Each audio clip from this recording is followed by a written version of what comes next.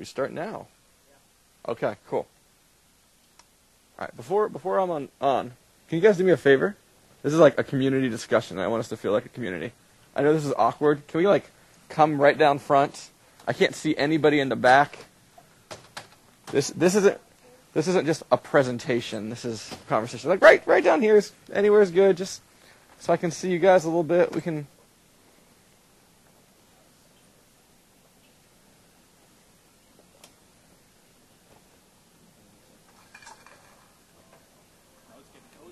Yeah, nice. All right, cool. Well, guys, thanks for coming out. You get the achievement badge for making it all the way to the end of NDC and actually coming to a session. If you're confused because I don't have a British accent, I'm not John Skeet. He's in that room. You can just head over there real quick. So I just want to kind of do a quick calibration. How many of you guys are maintainers of an open source project? Okay, the whole front row. You guys are very eager. How many people kind of regularly contribute to an open source project, like once a month? Okay, cool. And so I guess I'm assuming the rest of you guys are interested in being involved in open source, and that's why you chose this talk? Maybe? Yeah? Okay, cool. All right, I'm going to go under that assumption. So let me start real quick by talking about who I am. So my name is Nik Molnar. I'm a web developer from New York City. I've been doing web development for about 16 years. I started off doing startup work down in Florida, where I'm originally from. Lost a lot of money for a lot of years. I've done government contracting. I've done consulting in New York City, where I worked at big banks. I did work with major retailers and some kind of fun projects all around the world with that. And I started a project called Glimpse with my co-founder, Anthony. He was here in the front row, and the guy all the way there on the left in that picture. So if you haven't heard of Glimpse, Anthony actually just gave a talk about Glimpse the session beforehand, and so that's a really good way to get acquainted. Maybe when the videos come out from NDC, if you weren't in the room then, you can take a look at that. But essentially, it's a diagnostics tool for web developers, and we released that tool a little over 2 years ago at the Mix 11 conference, and we had never shown it to anybody until that day. We had worked on it for about 5 weeks before that day had arrived. And when we were there, we kind of got really lucky. I like to say that we got the Hansel bump. Because Scott Hanselman, Phil Hack, and David Fowler, there's the other people there in that picture, they're all members of the ASP.NET team, or they were at that time. They all just kind of really loved Glimpse. And so they had us on podcasts, and they blogged about us, and they put us on Channel 9. And we went from never really having done any open source to having tens of thousands of users within a couple of weeks. So needless to say, we were a little inundated. So that kind of continued on for quite a while until about 11 months ago, Anthony and I got a phone call from a company in England named Redgate Software. And they kind of said, hey, listen, we really like Glimpse, but we don't think enough is happening with it. Why is that? And so we explained, hey, listen, this is open source. We do this on nights and weekends. We have real jobs to feed our families. And they said, okay, well, we would like to be involved, and what we're thinking is maybe we can sponsor you guys. We'll give you the 40 hours a week that you need to really make Glimpse sing. And so that's awesome.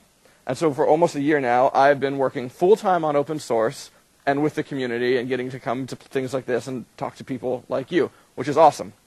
But that's not to say that I'm an expert in open source. Okay?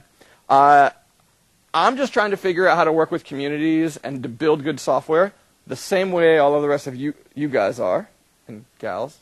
And so I decided that I needed to put something together for past Nik. The Nik of 2 years ago who had no clue what he was doing when he started up an open source project, had no clue that it was going to be successful, how to manage that.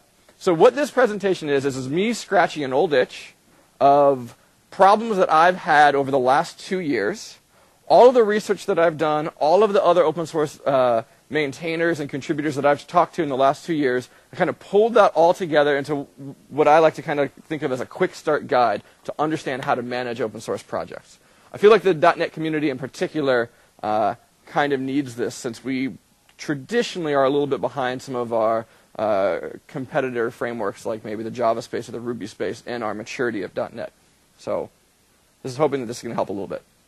So while I was doing all the research over the last 2 years, one of the things that I came across, one of the people that I came across was this guy named Bruce Wayne Tuckman. So if my first and middle name were Bruce Wayne, I just kind of stopped there and I wouldn't tell anybody the Tuckman part.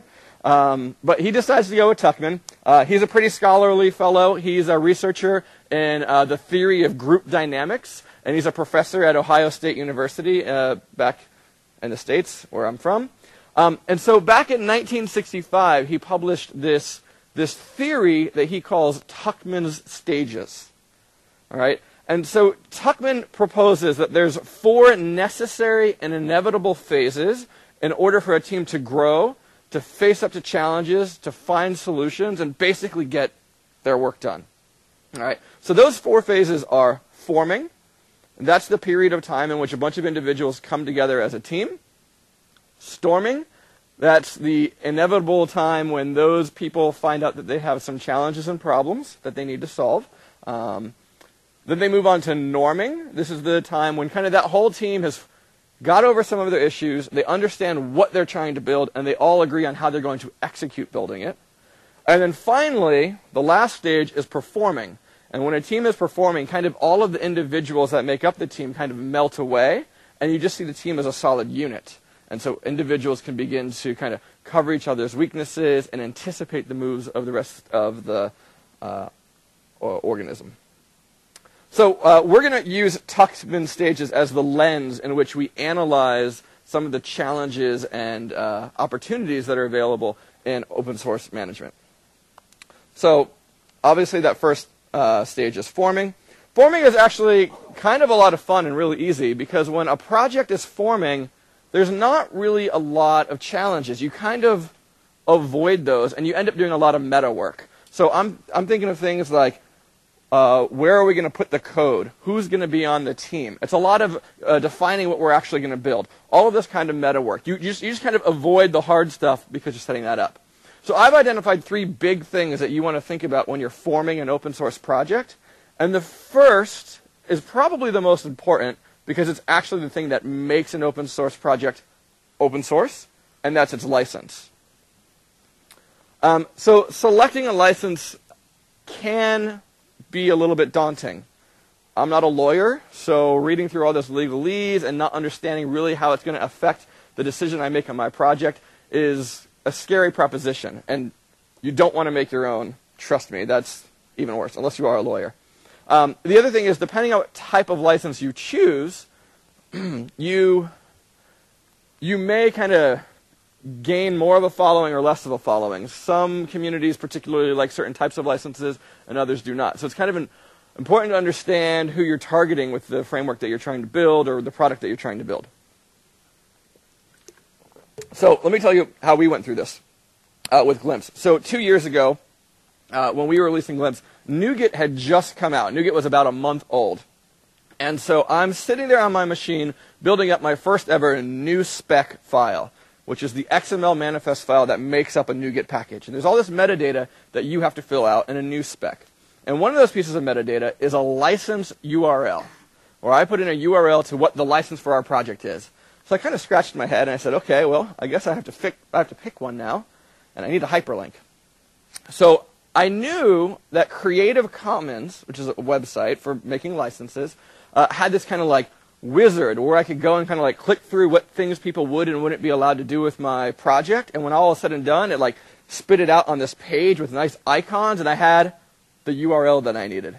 So Glimpse 0.75, you can still go look at it on NuGet, Creative Commons license. So hey, I was happy with that. I had my URL and I moved on. So we released Glimpse, and the very next day we're talking to Phil Hack, who at the time was the product manager of ASP.NET. And so we're just kind of shooting the breeze, and he looks over and asks, oh, what is the license for Glimpse? I said, oh, it's Creative Commons. We got a great website to go with it. And he just kind of does one of these like made me feel like scum of the earth. I'm a moron. Why am I doing open source software? He's like, no. Creative Commons is about content. That's not really an appropriate license for software and distributing software. And so kind of coached us through the process We've ended up selecting the Apache 2 license, which was his recommendation. We did a little bit more looking into it, and a lot of the other ASP.NET-based open source projects are also Apache 2, so we felt like that fit our community. So we picked that. So that's kind of my story about how I got kind of slapped around a little bit and humbled and learned a lot.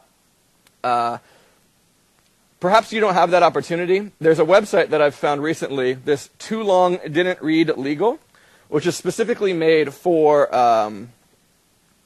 finding licenses for open source. And so I'm going to come here, I'm going to do a search for Apache 2 licenses. And basically, here's the Apache 2 distilled down into a couple of bullet points that you can understand as a mere mortal, right? So people who use our project with Commercial 2 can use it for commercial use. They can modify it, distribute it, they can sublicense it, and they can put warranties on top of it. I cannot be held liable for anything that Glimpse does because of the Apache 2 license. You cannot use our trademark, and there's a couple of things that you must do as the user of the project. So this is great. You can compare and contrast licenses very easily with this website, and it will help you figure out which license you should use. I also want to make another quick point about another kind of license that you might hear people talk about commonly in the open source world, which is a contributor license agreement. Completely different kind of license. To be honest, you kind of need to be pragmatic. You may or may not need a contributor license agreement. I had never heard what it was. In that same conversation with Phil, he kind of told us we might want to think about putting one in place. What a contributor license agreement does is it puts a contract between the OSS project and the contributor who's giving code. So let's say Miguel in the first row here decides that he wants to contribute some code to Glimpse. Well, that's great, but Miguel has the copyright of his code, which could potentially pose a problem for a user who then installs Glimpse, and Miguel calls us up 2 weeks later and says, hey, you know what, actually, I stole that code from the US government, and I need it back now. And that can cause us real legal problems. So a contributor license agreement allows the contributor to sign the code over to the project that he's donating it to, so that he can't ask for it back. It protects the project and makes sure that we can move forward. And it's funny because when we had our initial conversations with Redgate, I don't really know what would have happened if we answered the other way, but they had asked, well, who all has claims over the code? And Anthony and I were actually able to say, well, just us, because here's the list of signed contributor license agreements we have from every contributor who's given us something. So you may or may not need that, but it's something to think about. We just use the template that Apache Foundation gives us, and so you can go and find the template for contributor license agreement. So that is selecting a license. So next, this is kind of the quick stuff that you're going to want to go through, which is your project setup. So the first thing you're going to want to do is set up a website. Now, it's very common in today's world to point people right to your GitHub page or to your NuGet page, and that's kind of what we thought we were going to get away with. And we were almost held hostage by Scott Hanselman that first night because he was real excited about Glimpse. He was giving us the Hansel bump and said, but I'm not going to blog it until I have a real URL. I'm not going to send people to GitHub because the GitHub page doesn't explain what the project is. It doesn't say that it's free. It doesn't show a demo. It's missing a lot of the context that an end user would care about. So the contributors or the people who are riffing on top of the library, if it's a library, might care about it at GitHub, but nobody else. So kind of going along with that website is you're going to want to set up a mission statement. And so a mission statement clearly defines, and we'll talk about a little later about why this is important, what the project is trying to do and what it's not going to do. And so it's a good idea to put this in your readme.md file, your readme markdown that GitHub will show if you're using GitHub.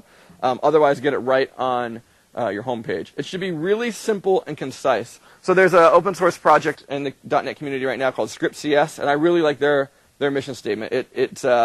Script.cs makes it easy to write and execute C# with a simple text editor. That's it. Simple, concise. I know exactly what that project is going to do, and I'm not going to show up there trying to convince them to build something else or to build and support into Visual Studio because they're all about simple text editors. The next thing that you're going to want to think about doing is setting up contributor guidelines when you're setting up your project if you want people to be helping you out. So contributor guidelines are going to explain to the user community how you want to interact with them, how you're looking to get code, what's acceptable and unacceptable. So things like naming conventions or any standards that you have in place, you actually want to send that in. The kind of the hierarchy in which they can help you out. So submitting an issue on GitHub, or where to go to ask a question, et cetera, et cetera. It's actually so important that it's now kind of built into the Chrome of GitHub. If you create a file in your repo called contributing.md, they will automatically suck that file out and stick it into their website when somebody's going to create an issue or something like that. It'll pop up and be like, have you read this contributor guidelines? So that's another important little thing to do. Real quick, this has always been true for proprietary software as well as open source software. You got to have a screenshot or a demo of your app or your library. We put a video up that first night on YouTube. It had 50,000 views, and we are pretty confident, or at least we like to think we're confident, that that's one of the reasons why Glimpse really took off, because within 2 minutes, people could understand the big idea of Glimpse and see it with their own eyes. The last one I'm going to mention is this term called forkability. So forkability is a term that was coined by Carl Fogel, who ran the SVN, the Subversion source control project, for a long time. And forkability is all about making your code base very easy for somebody to get, execute, and change as quickly as possible. So if you pay attention to kind of the community at large right now, there's a lot of companies that are kind of they're proudly wearing a badge on their sleeve that says, we can hire a developer, and on day one, they can ship production code. That's how good our code base is, right? They can check it out. They have everything that they need. They can do one-step build process, make a change, and then boom, it's in production. And people are very proud about that, and that's a sign of maturity of the company. The same thing goes for open source. It's a sign of maturity. So to keep your code forkable, you want to keep as many dependencies as possible in source control, or use a package management system that will automatically pull those in, like NuGet. You want a single-step build process, and you want to have samples, if possible, built right into your repository. So on Glimpse, if you download our source code, you open up the solution and hit F5, we actually launch a website for you. We copy over a quick little database so the website has some data, and we put up Glimpse. So literally in one keystroke, you can actually start seeing the code that you're executing and changing if you're trying to make a contribution. But forkability is interesting, because if it's really easy for somebody to grab the code and get started and then potentially make a contribution back, that means it's also very easy for them to fork the code and become a competitor. And so that sounds maybe like it's scary, like, oh, I don't want somebody to fork my code base and take it off somewhere else. But it actually kind of puts in a system of checks and balances into the open source project that removes a bit of the power from the maintainer, which basically means that the maintainer or the lead contributors can't just take the project off in their own direction for their own profit, for their own reasons. They still have to keep the good of the community in mind. And so actually one of the things that we said when we started working with Redgate is Scott Hanselman had us on his podcast and asked us all these like really hard-nosed questions like, well, what's going to happen if Redgate wants to do something evil, blah, blah, blah. And we said, look, it doesn't matter. We're forkable. Just take the code and people can do something else with it. Redgate wants to be in the community with us. If they didn't want to be, they wouldn't choose an open source project that somebody could just fork. So honesty and transparency with the community are really important. And so that leads to my last point of forming a project, which is selecting a governance model. I feel like this is the thing that's talked about the least, and this is maybe the thing that I learned the most while putting together this talk, is governance models. So you may remember a couple of years ago, there was this kind of brouhaha when the ASP.NET team came out and said, hey, we're open source now. And they released MVC in an MSPL, a Microsoft Permissive License, right? And technically they were right. They were open source because the MSPL was a library that was on opensource.org, which maintains the open source definition, which has 10 tenets that says if your license is all of these 10 things, it is officially open source. And it had all of those things. But that just means you're sharing the code. It doesn't mean you're running a community project, or some people will say, it doesn't mean that you accept takebacks, right? And so that's where your governance model starts to come in. And so there's a couple of famous governance models, right? So there's one that you may have heard of before called benevolent dictator. That's the model that like Linus Torvalds uses for Linux. Obviously, it works very well. That's a very successful project. It's not the model that I prefer. I prefer one called a meritocracy. So that's the one that I'm going to focus on. And now you may have heard of that term as well, the meritocratic model, right? People use this on their projects all the time. But what I've found is it's a little bit like kids basketball. So back in the States, right, there's all these neighborhoods and schools that have these blacktops where kids play basketball. And every basketball court has slightly different rules. They're all like loosely based on the real professional NBA rules, right? But like where I played, it was no blood, no foul, right? Which means I got beat up all the time. But those were the house rules. It was slightly different. And that's kind of how I find people using their governance models. They kind of say that they're meritocratic, but they have all these house rules that you have to get to know, and they're not documented. So that has always made me to believe that the meritocratic method was just something that was kind of made up, and people just did. So it's not. It's a well-defined, kind of ratified thing that you can use. There's an organization called OSS Watch in the UK that actually has an entire document that says this is the meritocratic model, and they give that document away to you as a Creative Commons license, so you can just put it in your open source project, and you can tweak it if you'd like to. They have the same from benevolent dictatorship. But let me walk you through a couple of the highlights of what is contained in this model, in case you haven't heard. So the most important things I thought that came out of that are the roles and responsibilities of people in a meritocratic project, and some of the decision-making process and how that works. So the first type of user, or role, the first role of the project is a user. And the users are the most important people in the community. They're the ones that have the need for the project being built. If those people go away, so does the project. Okay? They can do things besides just use the project. They have other ways that they collaborate with the community. So they can do a huge thing that's just pat the guys who created it on the back and say thank you. They can do word-of-mouth evangelism and tell their friends about it to help spread the project if they think that it's good. And they can even make financial donations. They can use Flatter or a service like that to chip back a little bit of money. But they're users. And some users will begin to want to make concrete contributions to make the community better. They want to do something very specific. And so when they do that, they move into the next role, which is a contributor. And so there's lots of definitions of contributors. The definition that we most frequently hear is somebody who actually gives code to a project. And by that definition, Glimpse in the last 2 years has about 40 or 50 contributors. But the contributor, going back to the meritocratic model, is somebody who's doing positive things for the community. It doesn't just mean code. So if we start looking at the people who submit documentation, that makes the community better. Our count is now up to 70 or something like that. People who go to Stack Overflow and answer questions about the project. They're doing support. People who are triaging issues that are coming in and making sure that they're well described. Looking for new features. All of that kind of stuff is what a contributor does. And so we're very used to contributors. GitHub, in the GitHub model, we see contributors do pull requests. Okay? So they submit some code and you take it in. Now, if you contribute to a community enough, the people who run that community will begin to trust you. And they might nominate you to become a committer. A committer really isn't a whole lot different than a contributor. They just kind of flip things around.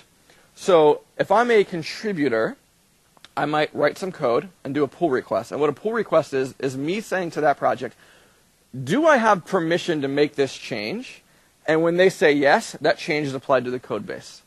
When I'm a committer, I make the change to the code base, but there's still implicit permission that needs to be there. The reviewers, the people who run that project, could still say, you know what, yeah, you have direct access to change that code, but we really don't want that. We don't want to move in that direction. You don't have permission. We're going to move in a different direction. We're going to back out your change.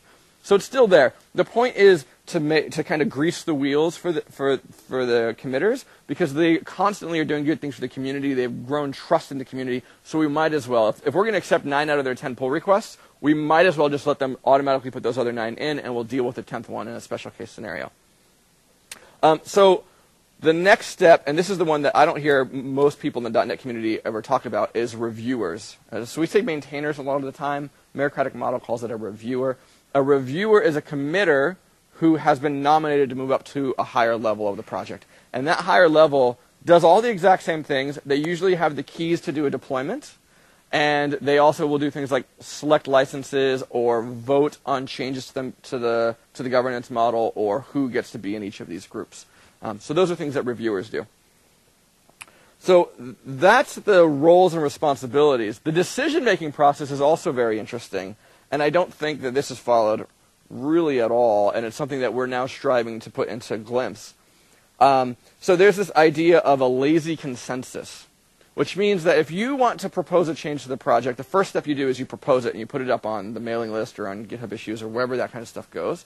And if there's discussion and everybody kind of agrees, you just move on. The decision's been made. If there's a problem, then we need to think about voting, and we're going to ask the community to vote. Now, a meritocracy is not like a democracy. I'm American. We're very proud of democracy. I'm not that political, so I don't really care. But what's different between the two is as just an ordinary U.S. citizen, I have equal say as the senator of New York State who should be president. We are equals because it's a democracy. A meritocracy, that is not true. Everybody has a say, but users and usually contributors don't have as much of a say as committers and reviewers. Committers and reviewers have what are called binding votes. So when something has to go to a vote, those are the votes that count. But just like politics back stateside, that senator usually should be voting in the same direction as the rest of the community. Otherwise, he's not doing a very good job staying in touch with his community and understanding the needs of the project and where the project wants to move. So there's a whole lot more there. I highly recommend, it's a 15-minute read, to click on this link later. All the slides are available online already, and read through that document and start thinking about how you would apply it. If you're not a guy who's running a project, that's okay. Understanding how this stuff works is equally as important because you're going to know how to interact with the community when you show up to it for the first time. All right, so once a project is relatively well-formed, we're going to start to have some issues. All right, open source software is built by people, and people have pride, and they have egos, and software has bugs, and it has architectural challenges, and we're going to start storming. And the storming part sucks. But if you get through it, the project will be much stronger. So here's a list of the common challenges facing open source projects, and some ways that I recommend that you avoid them. So communication, first word that pops up, surprise, surprise. Most common problem that you see anywhere, right, in any organization, in any kind of team, is communication. So I broke it down, communication, into three separate thought processes, and the first is channels. And so there's three different channels of communication, and using the right channel at the right time, I think, is very important. So the first is incoming communication. So for our so incoming communication is how the users and contributors are going to communicate back into the project. And so for our project, we use a Google Dev List, which is that icon on the left, where people can go and ask questions and make suggestions that we're going to have a longer discussion on. We use GitHub Issues, where somebody will report a bug or something like that. And we use Stack Overflow, which is where people go to ask quick questions that aren't kind of about the future. It's not an architectural discussion. It's X doesn't work. How do I get it to work? And we respond. And so you want to kind of force people into those channels. The opposite of that is outgoing communication, and this is where the project itself is pushing out information to its community. And so the most common way and the way that we use is blogging to do that. We also use kind of Twitter for kind of day-by-day, week-by-week status updates of kind of what the people on the project are doing so everybody can follow along. And of course we use something like NuGet or whatever package manager we're using to ship our product, and that's a feed. That's a news feed. Something I want to point out that's kind of interesting is that Twitter I consider to be outgoing, but I get tons of people asking me questions on Twitter, and that seems like it's incoming. And sometimes I get lazy and I just quickly respond to them on Twitter and I say, hey, here's how you can, do this. What I should be doing is forcing that communication through the proper channels. I should tell that user, hey, that's a great question. Please go ask it on Stack Overflow. I'll answer it for you there. And the reason for that is all of these incoming communication channels are highly indexable.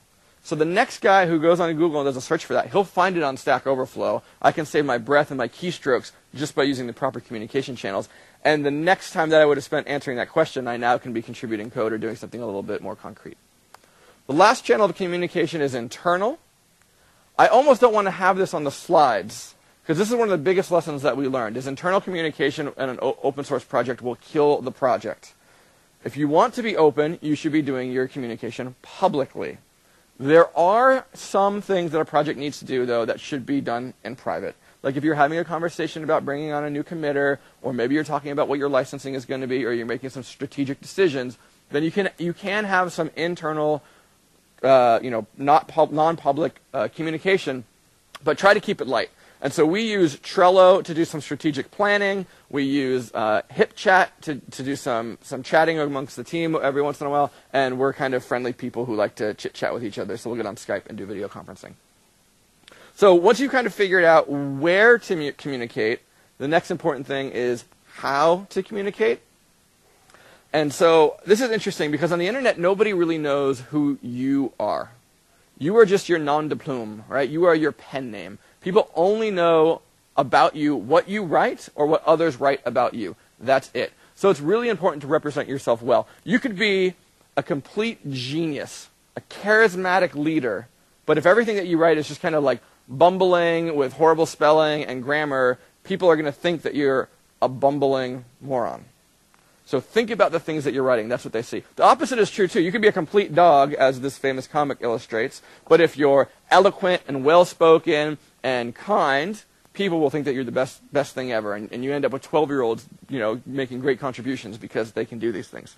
So I'm going to go through a couple of quick tips. I wish I didn't have to say these, but the reality is, after 2 years of experience, they still need to be said. So punctuation, grammar, spelling, check them. If you're doing anything over 2 paragraphs, reread it. That's going to go a long way for you. Try to keep your avatars and your handles consistent across the different networks that you're using. So when I was 12 years old, I got on the internet for the first time. My uncle bought me an AOL account. And so the only screen name that was available with my name was Nik, the name of the high school that I went to, which was in Miami-Dade, MD, and my favorite number from Florida Marlins catcher Charles Johnson, 23. That's my Twitter handle, NIKMD23. That's horrible. People make fun of me all the time because of this. But because it's horrible, it's consistent.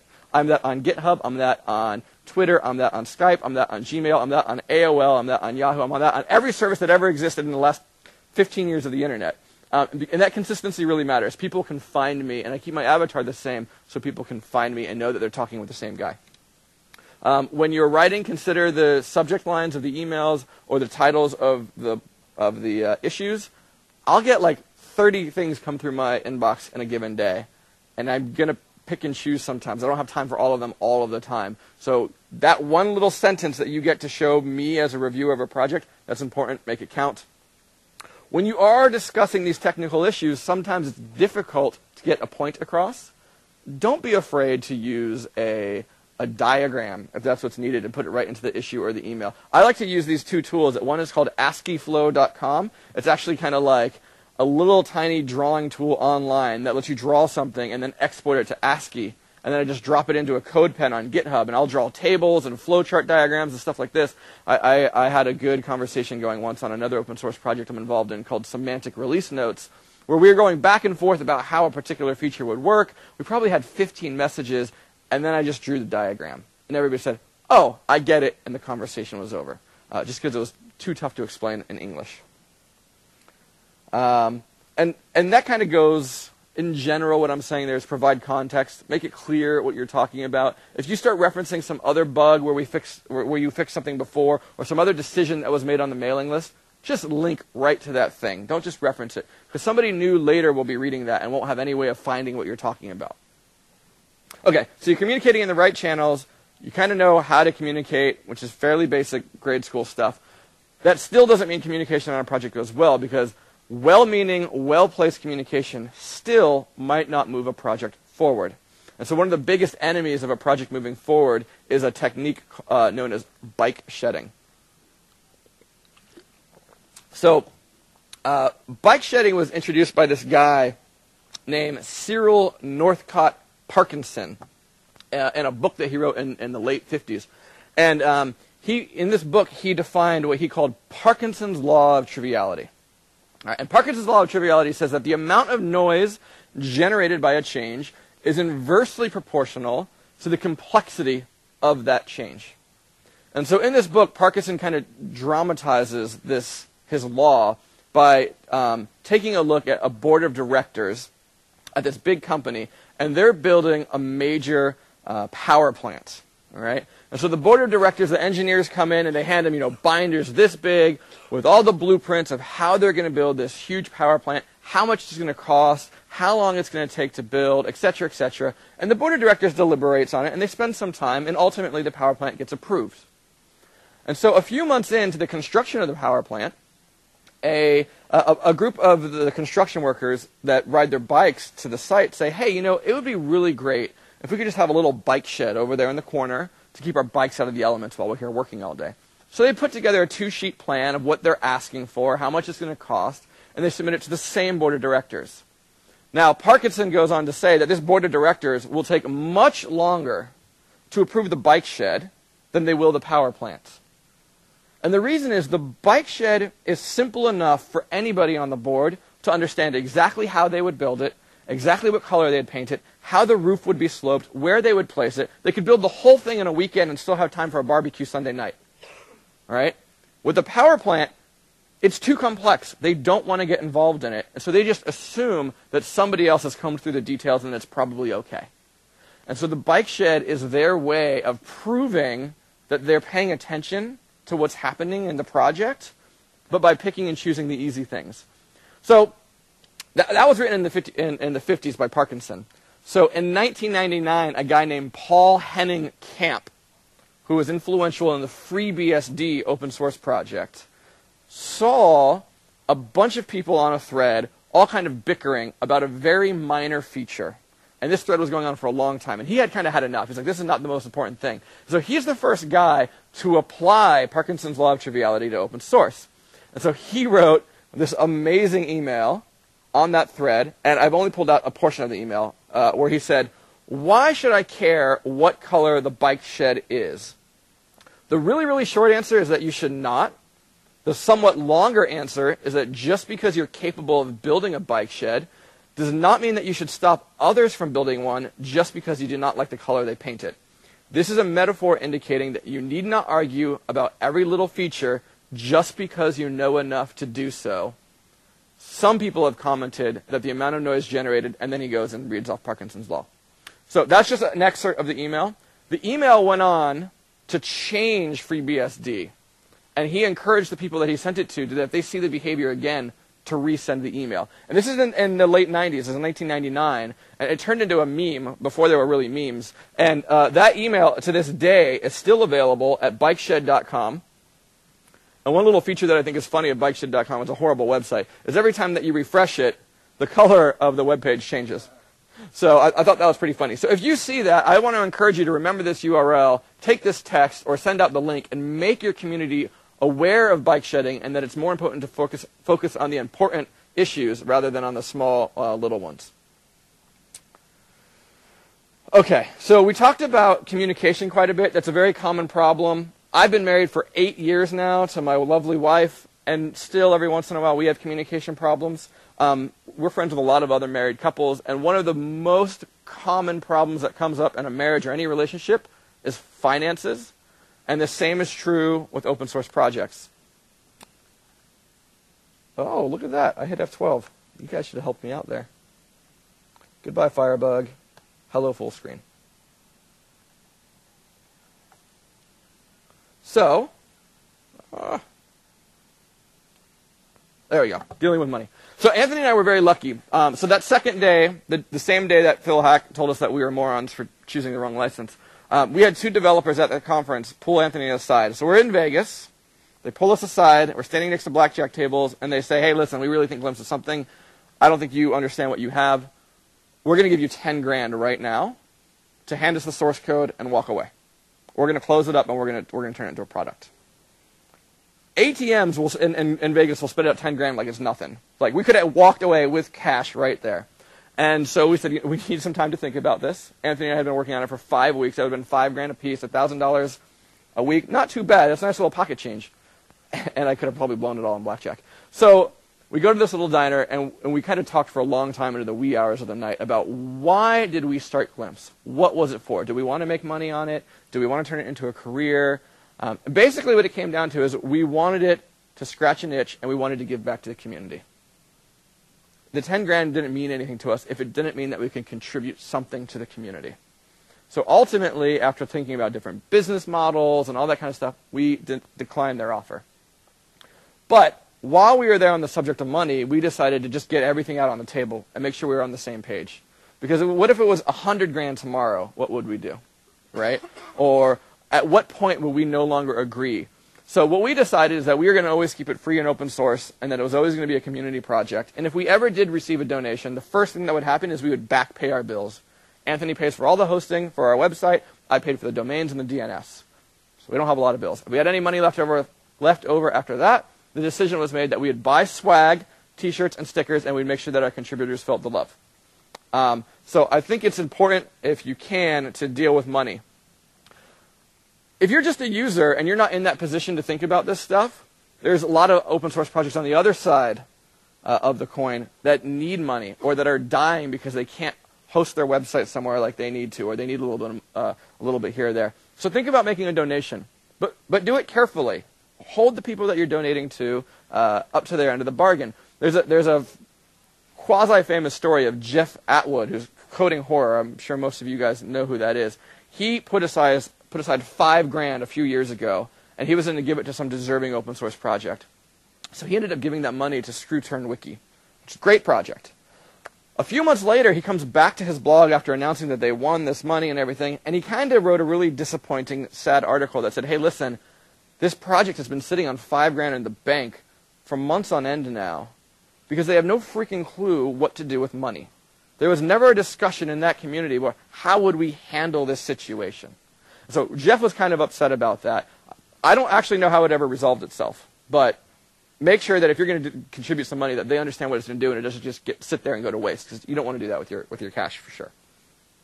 All right, so I have one more thing that I want to talk about with storming. This is probably the one that's the most personal to me, and that is the balance between open source and life. So this is a guy smoking a cigar, right? Very, very common picture in the States. You get, you find out that you're going to have a baby. You're smoking the cigar. You're really excited, right? And having a baby is a great thing. You have pride and joy, and you want to make sure the baby is healthy, and you want to bring that baby up to do great things. And we hear this analogy all the time in open source, that the maintainers are the parents of the project. And we use that word parent, and I actually don't even really like that word parent, because being a parent is a very serious thing. Being a parent of an open source, we just kind of flippantly throw out so much weight onto that. And so, just like having a baby or having an open source project that gives you the pride and the joy, diapers still need to be changed. You're still up in the middle of the night. There's a lot of crying, mostly from me. I got a half of a laugh. That's good. By Anthony. I went through a good period of time where my life sucked because of Glimpse. I would stay up all weekend. I would not hang out with my friends. My wife would go out without me. It would be 3 a.m. and my phone would buzz, and I'd have to wake up and check Twitter and make sure I was supporting the users. And I was taking myself way too seriously. So this is probably the one slide in my entire deck where I can't point back to some management luminary. I can't tell a story about some bigwig in the open source community who helped me along. I just wanted to stop and say, you need to evaluate why you're doing open source software in the first place. We did it to give back and have fun. And when it's not that anymore, don't take yourself so seriously. There are more important things in life. I've learned that now, so I'm pretty happy. But anyway, so I just covered a whole bunch of crappy stuff, ended on a somber note. The good news is the next of Tuxman's stages is norming, and that's when things really begin to be fun. So like I said earlier, when a team is norming, they're all kind of on the same page. They know what they're trying to build. They know how they're going to build it. They're executing, and they're moving forward. Here's some things that are going to start to happen to your project when you begin norming. The first is going to be, as the community arrives, your work of being an actual software developer will begin to decline, and you'll have to start doing a lot of community management. And there's a lot of herding cats involved with community management. So a couple of quick tips that we've learned for community management. The first is that you want to treat every single user that uses your project as a potential volunteer. So what we like to do with that is we treat every person as like I said, as a potential volunteer, and we kind of string them along through the process. We want to make a very easy on-ramp for them to be active members of our community. So if they submit a bug, an issue on GitHub, we will try to coach them through how to fix it themselves. If they're already fixing things themselves, we're going to try to coach them along to make sure they know how to start adding features. And every single time we kind of try to tease them in, make little tiny baby steps so they feel more and more comfortable in the community. So that's kind of the first thing. When you're managing a community, there's two things that are really important to keep in mind all the time. And that's focus and attention. It's very, very easy for a community, especially a dispersed, not very well connected community that makes up open source projects, to lose focus. Somebody will show up and start asking kind of irrelevant questions, talking about how you should add some off-the-wall feature that doesn't really apply. People are spending their energy discussing this issue with this guy, trying to support him or whatever. So as a manager of the community, you need to try to keep the developers and the people who are working on it focused on what you're doing. One small thing that we do to keep focus is we use milestones in GitHub to say, these are all the things that we're working on right now. It doesn't mean that anything else isn't important, but this is where our focus is. If this is what you want to talk about, please join us here and take care of this. The other thing is attention. Like I said, open source communities are very, very dispersed. And so people don't necessarily know what's going on from one side of the world to the other. And so you want to draw attention to that kind of stuff. So the Glimpse project, does a couple of different things to draw attention to our community. We host about a monthly Google Hangout where we have extension authors come and show off the things that they're doing so that others in the community can see it. And we kind of try to cheer their efforts. We talk about them on Twitter. We have a gallery on our website where we talk about what our contributors are doing. Just basically making everybody more aware. The last thing is interesting because I think as geeks we kind of have this culture or this tendency to go into some like dark corner somewhere. We open up our laptop and we just want to code. And I think open source has a very big component of code and that's why we all like it. But open source is about people and community and collaboration. And so my point is, and I think that you guys, I'm probably preaching to the choir here because you are at a conference right now, meeting and interacting with developers. But the power of meeting somebody face to face is huge. We were traveling, Anthony and I were traveling in Belgium, and we actually knew a guy there, and so we were going to go out to dinner, and he brought a coworker that we had never met before. And so the four of us are sitting there having dinner with this guy, and we tell him that we work on open source, and he happened to be a developer, and he wanted to explain how he had never, ever once contributed to an open source project. Well, we broke bread together, we had some drinks, we laughed a lot, we got a little lost, and the next day, he submitted his first ever pull request to Glimpse. That was about 6 weeks ago, and he's quickly becoming one of the best contributors we've ever had. Actually, just last night, I met a contributor face-to-face, and we had some really great conversation. I had no clue that he was going to be here. We met, and now it's great. And I actually feel like our relationship is that much better that now we can communicate and help each other out. So that's community management. Another nice thing about the norming phase is that your project is basically fairly well established, so you can start taking advantage of some of the perks of the open source community. So there's lots of perks available. So Anthony and I have a huge perk because our salaries are paid, right? And that's what Redgate does. Redgate will give perks to any open source project that qualifies. They'll give out like free copies of Deployment Manager or their other tools. And there's a few companies that do that around, right? So we use GitHub, which gives us all of the source control hosting for free. Microsoft, JetBrains, Atlassian, MyGet is a great service for open source projects. What I realized, though, is that these perks are great. They give you the tools that you need to run your project efficiently, but there's not actually a listing anywhere. So this weekend, I threw together a quick little website. It's also open source, called OSSperks.com, where we're keeping a list of all the different tools and services that are available for open source projects. So if you see one missing, go to OSSperks.com, contribute, you can fill it in. We're still working on the design. This is in beta, but hopefully this will be a nice community repository. Okay, so You're norming now. You're managing your community all right. You have some tools in place. Now we can start thinking about performing, and we're getting to the end of the life cycle here. This is the last of Tuckman stages. So performing, like I said, the individuals kind of go away, and we're dealing with one unit, which is a team. They anticipate each other's moves. What's really important about that is that when we're talking about team, it fundamentally means that the management overhead goes down. There's less of it because we're not dealing with a bunch of crazy cats everywhere. They're kind of all together. And so reducing management overhead is a really easy way to get to the performing stage sooner. And a couple of ways to reduce management overhead is by automating everything. And so once you kind of have some of those perks in place, this is really easy. So I'll share a couple of stories of things that we've done to automate. So we use TeamCity that was donated to us at codebetter.com, which means that when contributors who don't take the time to read our contributors' guidelines and make sure that their unit tests pass and all that kind of stuff, submit code, TeamCity automatically grabs their pull request and builds it. And so we are positive now that they're building and following some of those practices. We also have in our style guide naming conventions and the standards that we use for punctuation and braces and tabs versus spaces and all that kind of stuff. And people still don't follow that even if they've read the document. So we've automated that, and we use style cop now. And so if you go to build your project you go to build our project after you've made some changes to it, you'll get warnings.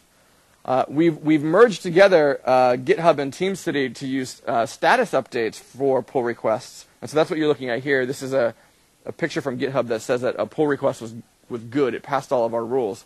And this is pretty amazing because we've had this happen about 2 times in the last month or so. Somebody will submit a pull request to us that doesn't follow one of our rules. And the entire page goes red on them. And they're like, crap, it's not going to work. It's basically the equivalent of breaking the build. And then here's what's amazing. About 10, 15 minutes later, we saw another commit go into that pull request, and it went green. And we never had to talk to the contributor. We never had to say, hey, can you make this change? It's not the way that we want to do it. Point out the documentation. The documentation has no teeth. The automated process does, and it kind of ran them through the process the right way. One last example of how we automated everything. This one is one that I particularly like because it's worked very well. So we have a lot of documentation. Glimpse, at the end of the day, is used by a lot of end users, people who are not interested in necessarily contributing back and making changes. They just want the value that comes out of the box. And that's great. But those people need to understand how to use the software. And the software is geared in some aspects towards people who are learning the framework that Glimpse is sitting on top of. So documentation is key for us. Now, we used to have documentation in our repo, and so just like any other code, you could go and make a pull request and change that documentation. That has a lot of overhead. That means people have to understand Git, or they have to have a GitHub account, and all of these kinds of things. So what we've done is we've moved to a wiki model where all you need to do is make a change. You do have to be authenticated, but you can just make the change. And so that wiki is our GitHub wiki, which is its own Git repository. And our website, which we deploy to Windows Azure websites, that repository has our wiki repository as a sub-repository. And so we have hyperlinks on all of our websites, which is getglimpse.com's documentation, where you can click on a link. It will take you right to the edit screen of that page in GitHub. You make some changes in the Markdown, you save it, and we can get that thing live with one command. Since we've made it that easy to contribute the documentation, you can go experiment with the process yourself if you'd like to. We get about 3 or 4 documentation contributions a week, which is a 4 or 5 time increase than what we were doing before. So that's automating everything. We're talking about tooling. The last thing you're going to want to think about when you're performing is how to help your community along. So I wrote a blog article, that's what this link is here in this jump in, about a month ago. Because over the last 2 years, I've had the exact same conversation a million times. I sit down with people at conferences, and I ask them what they do, and when I tell them I do open source, they want to start talking about, or they start telling me about how they've tried to get involved with open source and why it hasn't worked. And I kind of hear the same reasons of why developers haven't been involved in open source in the past. They say, well, I find a project I want to help, but I need to read the entire code base, and I need to understand everything, and then I feel like I can contribute. Which means it's going to take you 3 months to catch up on 2 years worth of work from 40 different people, and you're never going to contribute, in our case. Or I hear, yeah, I'm looking through the bug list because I want to try to fix a bug, but the depth of knowledge that I need to understand to fix that bug, I need to understand the expected behavior, why this behavior is wrong, and how to fix it. That's just really deep. So I'm having problems finding a good bug for me. Or they'll say, yeah, I could add a feature, but the breadth of the architecture that I need to understand to add that feature, and it feels like a big change, and I don't know if my pull request will be accepted, blah, blah, blah, blah, right? I just hear this over and over and over again. It started to get me really frustrated because there needs to be a better way to get people into your projects. So what I proposed is tagging issues, especially with a tag called jump in. I think that this should just be a standard that all open source projects use. So I wrote about this on my blog. And what a jump in issue is it's not an issue for a junior developer. It's not for somebody who doesn't know how to program. It's specifically made, it's an issue that can be solved within 2 or 3 nights worth of development. That doesn't depend on another piece of development that's currently in work. It's fairly standalone. It's not a fizz-buzz test. It's not a hazing activity to make sure that developers who join your project are good. It's honestly just, this is an issue that should be fairly easy for somebody to understand. You still need to know how to program well. You might need to know the technology that we're talking about. It's not about learning technology. It's just about getting involved. So jump in, I think, is helpful. So we put up a bunch of jump in issues on our repository. Within a week, all but one of them were completed. There's about 4 or 5 other open source projects who joined me in this effort, and I was actually just catching up with the maintainer of one of them last night, and all but one of his have been closed as well.